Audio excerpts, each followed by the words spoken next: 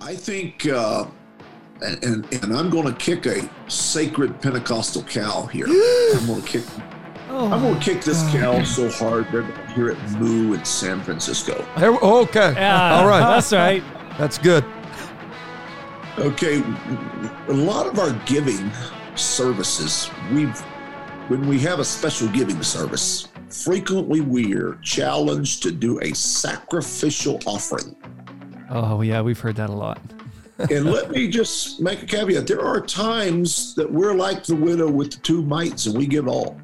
Sure. There are times for a sacrificial offering. There are that. But biblically, sacrifice is not the normative way to give. Wow. Yep. Because here's the thing. If I make X amount of dollars a week, I can give my tithe and offering that just as a regular course. But then if I'm challenged to give sacrificially, I can only tighten the belt so much. Sure. At some point, I'm robbing Peter to pay Paul. I can sacrifice until there's nothing left to give. Yes. And so, and really, they can almost you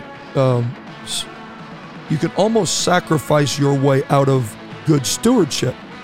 That's right. That's right. It's possible to give too much. Yeah, and so then at that point, in respect of one biblical principle, you're violating another one. That's right.